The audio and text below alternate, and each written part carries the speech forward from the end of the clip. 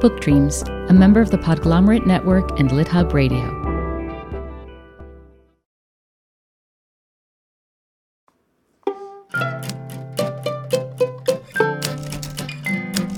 Welcome to our latest Book Dreams bonus episode. I'm Julie Sternberg, here as always with Eve Yohalem. It hasn't been an easy stretch for you, Eve, since our last episode. No, it hasn't. My dad passed away after being sick with cancer for more than 2 years. And I adored my dad. And cancer, of course, is just an awful way to die. You know, awful for him, awful for everybody who loved him. And so, as you can imagine, my reading has been all over the map. Yeah. That is when I've been able to read at all, which for large parts of the last bunch of months, I have not been able to read at all. Mm-hmm. But today, you and I talked about how we wanted to handle today. And I would like to try to talk books today in honor of my dad, who was a constant reader. In fact, he kept a running list of every single book he read going back to 1995. He had them. He had these kind of tattered notebooks, these small spiral notebooks. And for each book he read, he had 2 entries. He entered them each by author's last name, and he entered them each by title. And then so for each book, it would say, name, title. And then he had a rating system where each book was either excellent, good, fair, or poor. And I didn't even know he had these books until maybe a year ago. He took them out and he showed them to me, and clearly they gave him such joy. And since 1995, he had more than 1,000 entries of books he'd read. Yeah. I've never known him not to be in the middle of reading something. And he especially loved mysteries and thrillers. So the two of you would have had a lot to talk about.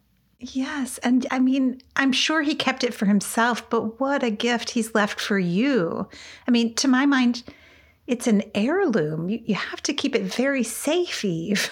Yes, I will. And in fact, these notebooks, there are 3 of them. They're the one physical keepsake I have of my dad's. He didn't care about material things at all. This is a man who wore a piece of clothing until it wore out, and then he replaced it with something similar, like very proud of his 35-year-old golf shoes kind of guy. Right. So, the notebooks are very precious to me. And I had such a good time going through them with my daughter, Maya. Oh, I'm sure you did. I know it's been such a hard time overall. Have you been able to get any reading done? I have, actually. In our last episode, I was in the middle of reading The Last Samurai by Helen DeWitt, which I was really enjoying. And now that I've finished it, I just want to say that I loved it even more than I said the last time we spoke. It ended up being not just a book of the head, kind of a dazzling intellectual feat, but it ended up really being a book of the heart. I have rarely been more moved by a book, and I strongly encourage everyone to read it. The payoff really comes at the end, and it's very, very rewarding. So, of course, after I finished that, I went and I read The English Understand Wool, which you had mentioned, also by Helen DeWitt. Very different, as we guessed when we talked about it, and really short, like more of a long short story or a short novella. I think it's like 60-something pages. So unlike The Last Samurai, it's not digressive. But what the books share, I think, is they're highly original. They have really strong voice. They're funny. And even in its short 60 whatever pages, The English Understand Wool really sneaks up on you and ends up being much more than the sum of its parts. So definitely recommend that to everybody too. It'll take you an hour or 2 to read, and you'll be so glad you did. Yeah. You know already that I love The English Understand Wool, and I'm so glad that these books were able to give you some moments of escape or solace. Yeah, they did. Until I got the really brilliant idea to finally get around to reading Emperor of All Maladies by Siddhartha Mukherjee, which I've been meaning to read for years. It's, won the Pulitzer, and it's a history of cancer. It's full of facts and anecdotes. In my infinite wisdom, I figured, it's so relevant to what's going on with my life, and it's going to make me feel better to have some kind of context or historical perspective. And Let's just say I'm a complete and total moron because this was a terrible, this was the worst idea. First of all, I dreaded, it just stared at me on my night table. And then out of some misplaced compulsion, I would finally pick it up. And then I would just keep rereading the same paragraph over and over again, somehow feeling obligated to keep going while my dad was getting closer and closer to dying of this terrible disease. Like it was just like, no, I mean, bad idea. And I assume it's a great book because the whole world says it is, but I hated it and I gave up, after like 100 pages or something. Yeah. And then I read nothing for a while. And then a good friend came to my dad's Shiva and she brought me a collection of poems by Louise Gluck called The Wild Iris, which, like Emperor of All Melodies, it also won a Pulitzer. And Louise Gluck has won a Nobel Prize for her poetry, but I hadn't read any of her poetry. And I'm still making my way through it. The poems are meditations on death and suffering and spirituality. And my God, a couple of them feel like, the first one in particular, felt like they were written about my father just for me. I mean, it's just amazing how a poem, if you read it at the right time, it can just get right to your heart and resonate. Wow. And then it turns out that The Wild Iris, I think, maybe was a bit of an icebreaker because suddenly I can read again, though I would not dream of reading anything challenging. So I just finished 5-Star Weekend by Ellen Hilderbrand, which is a total beach read about a middle-aged woman who's a famous lifestyle blogger. And her husband has recently died, and she gets the idea to organize something called a 5-Star Weekend at her house on Nantucket. She thinks that spending a weekend with 4 friends, each from a different decade of her life, will help her break through her sadness. So I would say, even though the ending is much too pat, I would definitely recommend this book if you're looking for something light and very highly readable. I'm sorry, I stopped paying attention for a second there and went and ordered The Wild Iris. But I'm back. Okay. And I did hear, I heard the words, thanks. I heard the words Ellen Hilderbrand and highly readable. So I've heard so many people rave about her. It seems like she writes the perfect, let me sit and try to embrace summer books. Yeah, I think that's a good description. This is the first book I've read of hers, but it definitely fits that description. So, okay, enough about me and my reading. Let's talk about you and your reading. Okay. I am so excited about the reading vision that I'm in the middle of. You know, the New York Times By the Book feature, where every week they interview an author who has a new book out and they ask a standard set of questions like, what books are on your nightstand? What's the last great book you read? Which writer's working today do you admire most? That sort of thing. Mm-hmm. Okay, so some by the books are uninspiring. I read them and I think I didn't learn a thing from that. But some are chock full of books I haven't read yet that just seem fantastic. And recently they interviewed S.A. Cosby, the crime writer, and his answers were a gold mine. I had this light bulb moment. What if I devote my next month of reading to books that I find because of this interview? I got so excited by this idea and I launched myself into the vision. It's early days, but so far it has been fantastic. All right, well, don't leave us hanging. Say more. Tell us. Okay. So first, I started with S.A. Cosby's new novel, All the Sinners Bleed. It's his 4th book. He writes Southern noir. I read the 3rd one, Razorblade Tears, when it came out in 2021. It tells the story of 2 ex-cons out to avenge the murders of their sons who were married.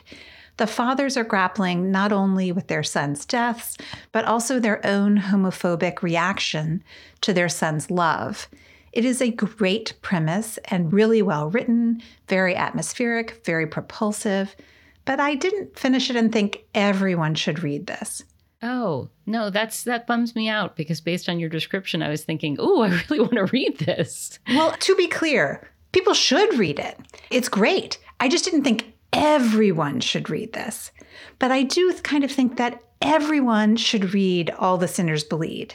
In All the Sinners Bleed, the protagonist, Titus Crown, is the first Black sheriff in the history of a Virginia county.